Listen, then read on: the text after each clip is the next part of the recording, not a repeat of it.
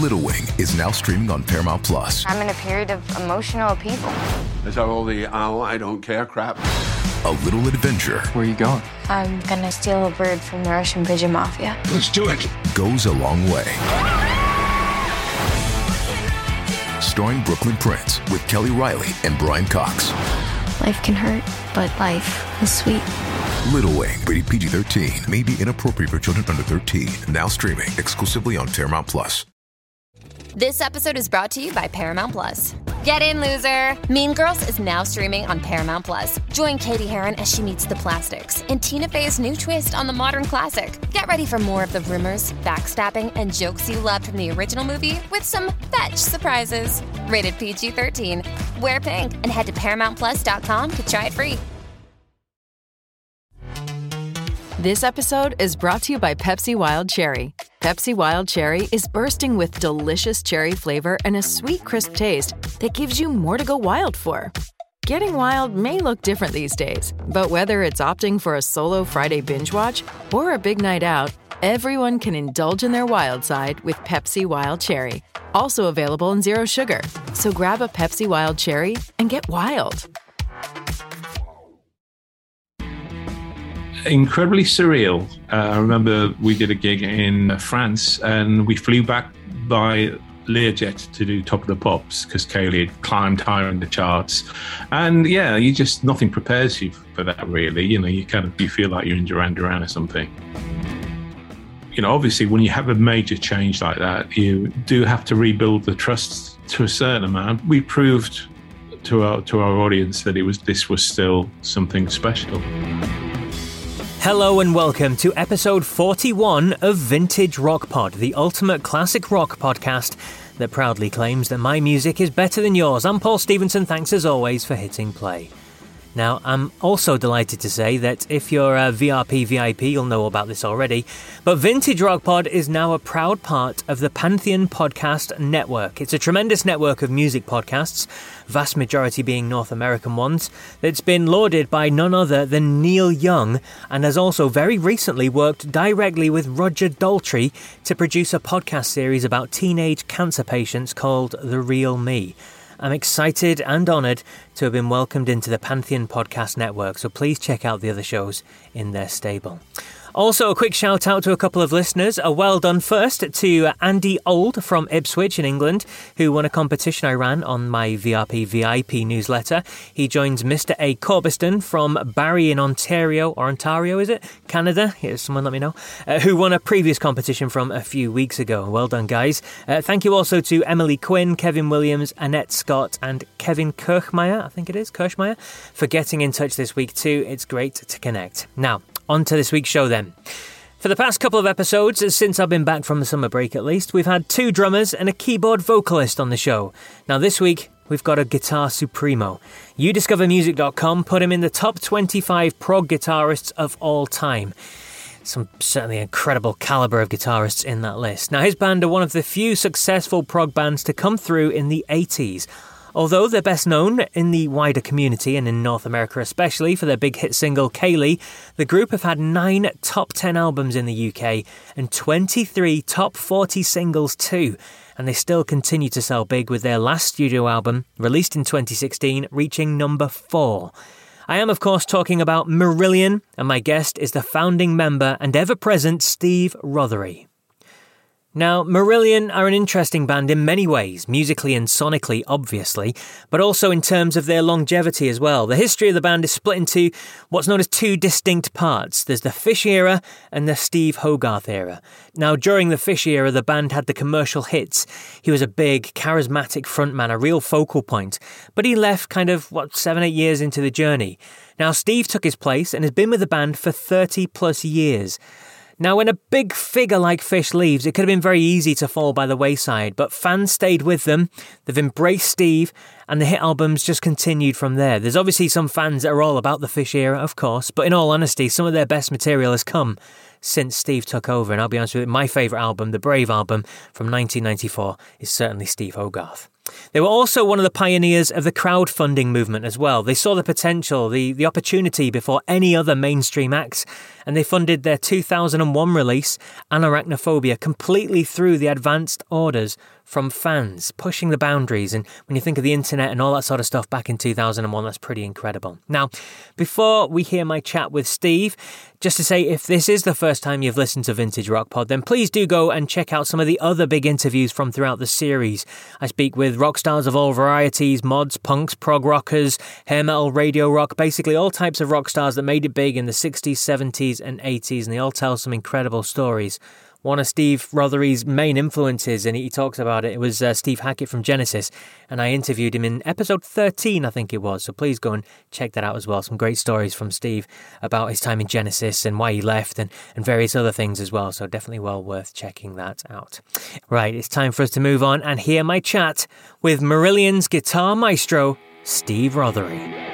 I'm delighted to welcome a man whose band has scored 9 top 10 albums in the UK, including a number 1, and 23 top 40 singles in a career that spanned 40 years. He's a silky guitarist who's inspired many of today's guitar heroes, so it's my absolute pleasure to welcome to Vintage Rock Pod founder and ever-present member of Marillion, Steve Rothery. Hi, Steve. Hi, how are we doing? I'm good indeed. Thank you very much. Pleasure to chat with you. We've got one heck of a career to go through as well, so I'm looking forward to hearing your stories. Cheers, thank you. Yes, it's been quite a long ride so far. Absolutely, some journey indeed. Now, I was one of them, and many of my listeners will be one of them as well. You certainly were. I'm talking about a school child who wanted to become a musician, wanted to be on the stage, wanted to play instruments. And I heard an interview with you saying that you had Shine On You Crazy Diamond playing on, I don't know if it was cassette or on your vinyl player, and you were saying, that's what I want to do. And then it's crazy to think of where you've come from there. I mean, were the likes of Pink Floyd, were they your heroes and your inspiration at that time when you were younger? Yeah, I mean, Pink Floyd, Genesis and Camel were the 3 acts I probably listened to the most. But yeah, 15, still at school, I sort of decided that's what I wanted to do with my life, really. And told my careers advisor at school, and they kind of fell off the chair laughing at the idea. But I proved them wrong, so there we go. Absolutely did indeed. And you went for the guitar in the end? I mean, was there any thoughts of bass, being a singer? Did you think of keyboards or drums? Was it always guitar for you? Yeah, the guitar had always had a fascination for me. A friend of mine, when I was about 11 or 12, had a battered acoustic guitar, and I just thought it was just something quite magical about it. Indeed. And so from picking up that acoustic guitar and playing, as I hear from many people, that fateful advert in the music press, and whether it was Melody Maker or something like that, you did the same. I spoke to Steve Hackett. He did the same as many others as well. And you saw an advert for a band, for an audition for a band called Marillion. Sorry. Do you remember going down for that audition? I certainly do, yeah. I drove all the way down from Whitby, North Yorkshire, 250 miles in my little Renault 5. Braving the M1 for the first time. And it was quite an experience. I got down there, drove from early in the morning, got down there to find that they were all still in bed. And you'd driven 250 miles. Exactly. I've been up since the crack of dawn. But anyway, it went well. It was a good audition, and they offered me the gig. And it wasn't really even a band then; it was just a bass player and a drummer. But it was the kind of music I wanted to make. And just digressing slightly, you talk about a Renault 5. That was my first car as well. Some interesting journeys in those sorts of cars. Oh, right. Yeah, your Renault 5 had the gear change on the dashboard, though. No, it didn't. No, just the regular 4 gears on the stick. Yeah. Right, yeah, no, mine had that old dash change, which was a bit of a weird thing to get used to. But that was a good little car. It was fine apart from the fact if it rained and then you finished up pushing it. Yes, I remember going up hills in second gear. Yeah, I certainly relate to that. Yeah. So from Renault 5s, let's talk about Marillion again, shall we? Now, from the late 70s, 80s, you're a 4-piece, and then Fish joined the band. And from him auditioning, what were your thoughts on him from the start then, and what he could bring to the band and help push you guys further? It was obvious that he would be a great front man. He wrote interesting lyrics. Vocal style very heavily influenced by Peter Gabriel and Peter Hamill and John Anderson at that time. Mm-hmm. So yeah, it was a good fit.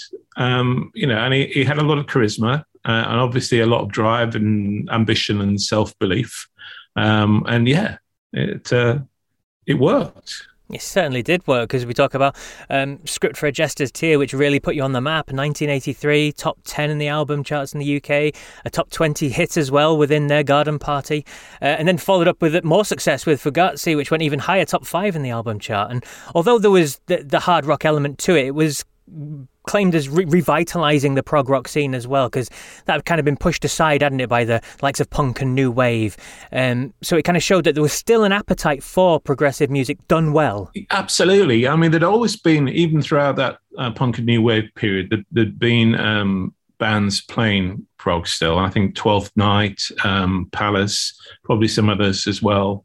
But I suppose we were the first band to really work very hard at it. You know, we toured an awful lot in those days, and we got to that point where we could sell out the Marquee Club in London without having a deal, and that brought us to the attention of the record companies. So we were the first band to sign a major label, to a major label, and that kind of kick-started, I think, a lot of other acts getting signed. Absolutely, and we talk about those two albums, and something which jumps out immediately is the artwork as well. So impactful, so eye-catching. And did you guys have a big helping hand in the construction of the artwork for that? Not really. That was kind of very much down to Mark Wilkinson working very closely with Fish to try and represent the characters and situations in some of the lyrics, or his take on that. But no, I think it gave the band a very strong visual identity for those first 3 albums. And in fact, my favourite piece of artwork that Mark did was actually the Marcus We're Heroes sleeve, which I've got hanging on my wall. And I thought that was a very powerful and grabbing sort of piece of artwork. Because that was so vital and it was so important, wasn't it? I mean, obviously music's changed and the way we consume music's changed, but back then the artwork was critical. And it was. It gives you the impression as you're browsing through the records that, here's something a bit different. It's a bit quirky. It makes you curious, I think, to see how it sounds. So I think, hats off to Mark Wilkinson, for creating something that was visually interesting to that degree.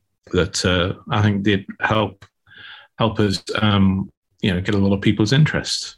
Absolutely, and a lot of people's interest was certainly piqued by Misplaced Childhood, which went on to become a UK #1 album. I mean, that's phenomenal.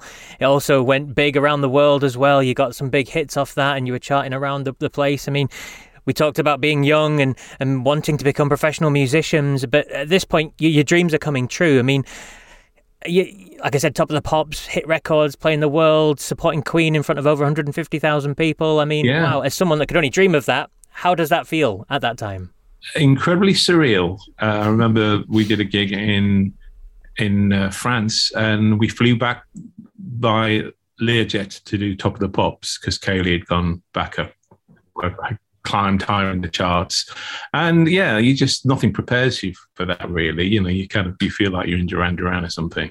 Of course, it's not really what we're about, so it didn't last. But having said that, I think the impact that Kayleigh made and then Misplaced Childhood made is probably one of the reasons that the band's still going, because when you do get that mainstream exposure, it stays with people for a long time. Absolutely, and more mainstream exposures are always going to follow, like Clutching at Straws, reached #2, another big hit on there as well, Incommunicado.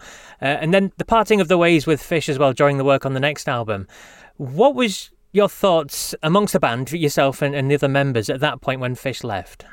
Well, I think we just wanted to carry on. We had a lot of confidence in the music that we'd written. There were some very strong musical ideas that surfaced on Season's End and Holiday's Needle. So there was no question of stopping. We just thought we'd have to find someone, obviously you can't just replace someone like Fish. He was too important part of the band, but just to try and find someone you can have a strong musical chemistry with and who understood the sort of thing that you were trying to do. We auditioned about, 50 people.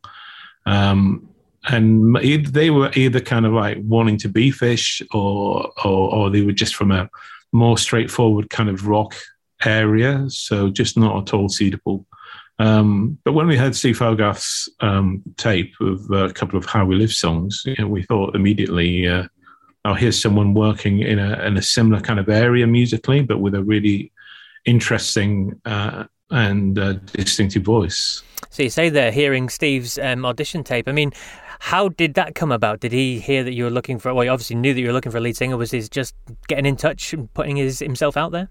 No, it was actually his publisher who sent the tape to John Arneson, our manager, and John played it and thought it was interesting, so he brought it up to us.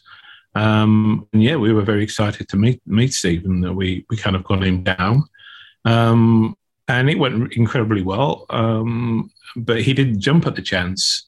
He was just about to turn his back on the music business and be a milkman, I think, or postman. But he'd also just had the offer because he just played on an album piano and an album by and he'd just had an offer to go and play keyboards with them on tour, which he was thinking about. So, it took him a few days to decide, but fortunately for all of us, he made the wise choice.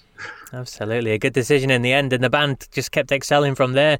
The next 3 albums with Steve all went top 10 as well, and the famed Marillion fans, you've got such a strong and loyal fan base. They're all still enjoying what you're putting out and creating as a band. I mean, that must have felt good knowing that obviously such a big character had left the band and Steve had come in, and the fans are still behind you and supporting everything you do. Yeah, absolutely. I mean, we have the best fan base of any band in the world.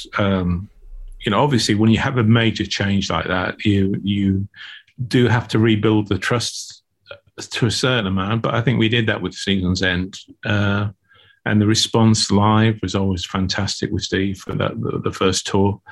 And we proved to our audience that this was still something special. I mean, without putting words in Steve's mouth, I mean, how did he find stepping into someone's shoes like that, such a big character's shoes? Well, we knew it was always going to be difficult. So when it came to performing the old Fish songs, we let him choose which songs he felt he could bring his own personality to, without having to impersonate Fish in any way, because that would have just been wrong in the circumstances. So because of that, I think it wasn't as difficult as it would otherwise have been, because we weren't trying to recreate Fish. We were trying to do something interesting that was equally as valid. Absolutely, and involve the band as bands should anyway. But and I've lost kind of track on how many studio albums you've put out. Is it 18 or 19 or something like that? It depends how you count them. For some people, the next Marillion album will be the 20th. In my head, it's still only the 18th. But it's debatable. It depends if you count the Less Is More reimagining album, and if you count the With Friends from the Orchestra albums. So it's debatable, like I say. Plenty. That's the main answer. And still achieving incredible success. We have to touch on 2016's release, Fear. Fuck Everyone and Run, massive success, went to number 4 in the UK album chart. I mean, rave reviews. Even at this stage in your career, with all you've achieved and all you've done, it still must have been an incredible feeling to get that kind of reception. It really was. You don't kind of expect it. I think we'd started to turn a corner with Sounds That Can't Be Made.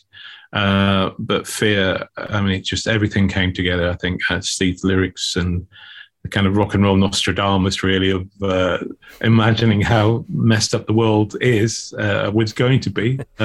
We couldn't even imagine, really. But incredibly important album for us, I think.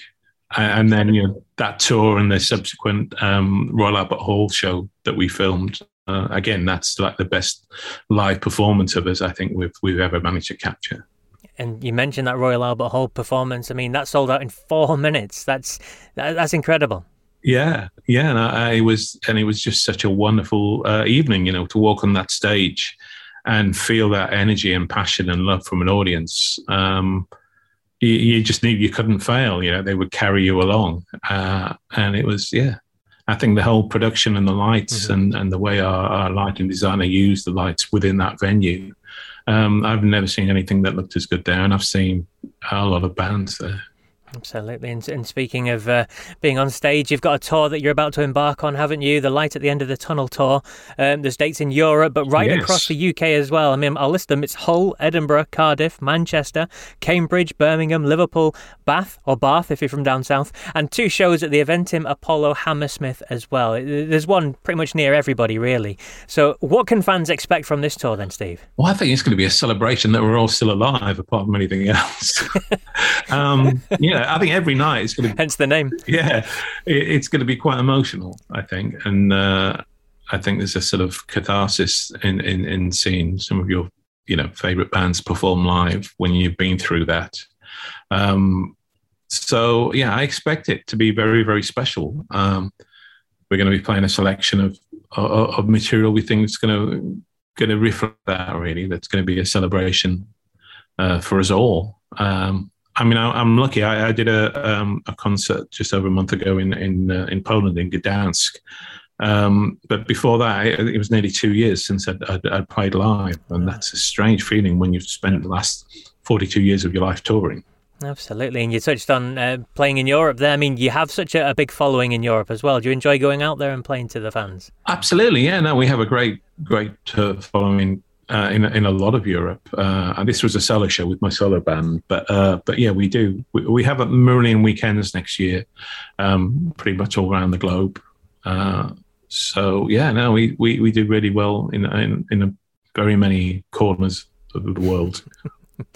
And talking about the Light at the End of the Tunnel tour specifically, is the ticket still available? What's the best way to get hold of them? I think so, yeah. I think that there are some tickets still available, I think, via the usual outlets. I think there's links from the Marillion.com page.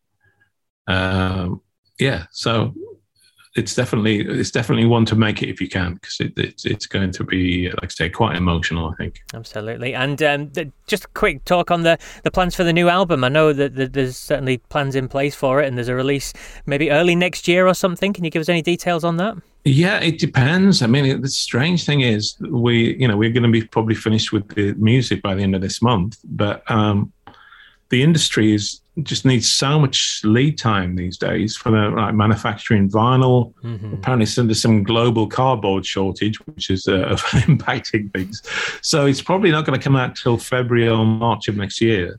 And what can we expect musically from there? Oh, how can you describe it? Very rich, lyrically, although Steve didn't want to write about the pandemic, I think that's kind of seeped in the some of the themes for the record, but it's quite powerful, quite uplifting, I think people are going to love it. And was there much going on during lockdown? Were you passing files around, or had it been written prior to that, or was it after or during? Well, we did some writing before, and the first part of the pandemic, we were still working together, and then I made the decision to Shield. And then all the band made the decision to, it was a law for those however many months that we weren't allowed to work together. So, yeah, you can still work at home, with technology these days. I have a studio at home anyway, so I would do some work on some things there. But yeah, I mean, you could say it's been quite a few years since the Fear album, but, with the best part of 2 years of a pandemic, I think we've done pretty well. Brilliant. Well, it's been an absolute pleasure chatting with you, Steve. I wish you all the best for the future. Look forward to the album, and I hope the tour is an absolute success for you. Good to speak to you. Cheers. Thanks. Bye. There you go, Steve Rothery from Marillion there. They are definitely a band that bring music to life. Live, they are an incredible sonic experience, and although it's not the same if you can't make it to their live tour, especially this brand new one, definitely check out their live albums. There's plenty of them, so you can get a real feel for the brilliant musicianship within that band. Right, on Vintage Rock Pod, it's time for my top fives. Now, this is where I give you my 5 favourite songs from the artist I've just interviewed on the show. This is my personal choice. I don't claim it to be the definitive list. It's not fan-led. It's very subjective, and hopefully it maybe opens some doors for anyone who may not be overly familiar with the group in question. So here we go. My favourite 5 songs from Marillion, according to Vintage Rock Pod. At 5 is a track from the Fugazi album from 1984. It's a revenge porn type seedy subject matter 30 years ahead of its time. It's got a driving riff to open, an almost somber kind of funereal middle bit, and a rousing ending. Fish once said it's probably his favourite song from his time in the band. And number 5 is Incubus.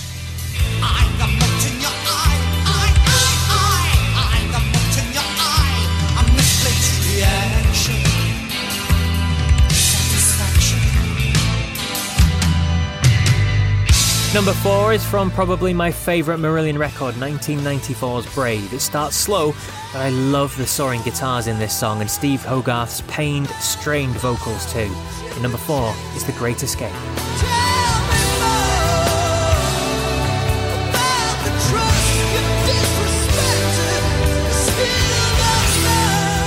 Number 3 is another Fish-era song, lead track from the Clutching at Straws album from 1987. It's a more upbeat sounding song, this one, even if the subject matter involves alcoholism. It was the band's 3rd top 10 hit in the UK, and number 3 is Incommunicado.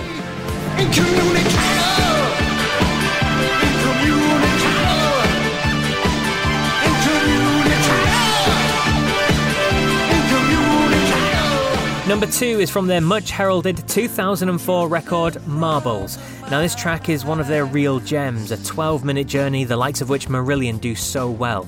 Again, it opens with a delicate pace and ends in a visceral wall of sound. Steve Rothery's guitar is right on the edge. He has this ability to do just the right amount, never too much.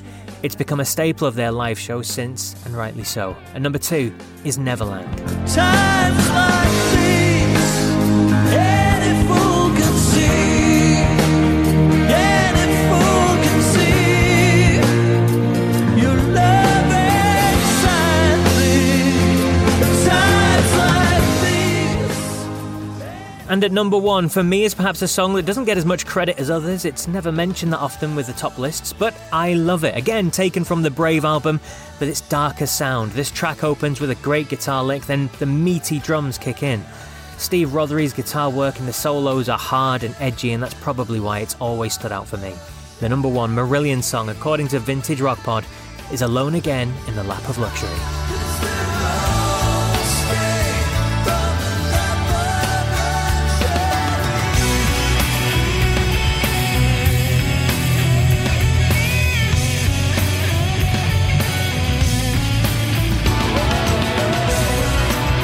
There you go, my favourite 5 songs from Marillion. As ever, I'd love to hear your thoughts on this list. Where do you agree? Where do you disagree? Drop me an email, vintagerockpod@gmail.com. A quick thank you to Mike Norris, who got in touch last week to offer 2 songs he felt should have made the ELO top 5 from the previous episode. He said Confusion and The Diary of Horace Wimp. 2 great songs there. Judy Hoffman offered a completely different set of songs, with Ticket to the Moon, Telephone Line and Strange Magic being her top 3, while Dan Hart said Turn to Stone was his favourite ELO song. Just goes to show the depth of the tracks in ELO's back catalogue are incredible, when not one of those songs were off my list of my top 5. And also a big thanks to Patrick Brashear for agreeing with me on Don't Bring Me Down as being his favourite ELO song too. Quick shout out to my VIPs. They're all signed up to receive a newsletter that lands in their inbox at the very most once a week. It's full of info about the episodes before they get released. There's chances to win things and extra little stories from the world of Vintage Rock Pod too. It's completely free. If you want to be involved, just go to my website, vintagerockpod.com. Sign up using the form on the first page. I promise your information will not be sold. It won't be passed to anyone else. I'll not spam you. You are completely safe, I promise. And please check out Vintage Rock Pod on the social media channels as well. Facebook, Twitter, Instagram. It's where I share short videos and clips and things like that. There's also a YouTube channel as well where I post some of the video interviews on there for you. Just search for Vintage Rock Pod on all those platforms and you'll be able to find me. Give me a like, a follow, a subscribe, say hello. It would be great to hear from you. And also, if you listen on Apple or iTunes or that sort of thing, leave me a little rating and a review as well. It'd be lovely to hear from you. And those sorts of things always help with the rankings too. Well, that's it for this week's show then. I've got more big name guests to follow with a Rock and Roll Hall of Famer next week. Yes, with stories about Jimi Hendrix, plus very many more as well. Now, if this is the first time you've listened, then please remember to follow or subscribe so you don't miss any of the episodes on the series. It's well worth listening to. Until the next episode, then, remember, if you come across anyone who isn't a fan of rock, just tell them, my music is better than yours. Take care.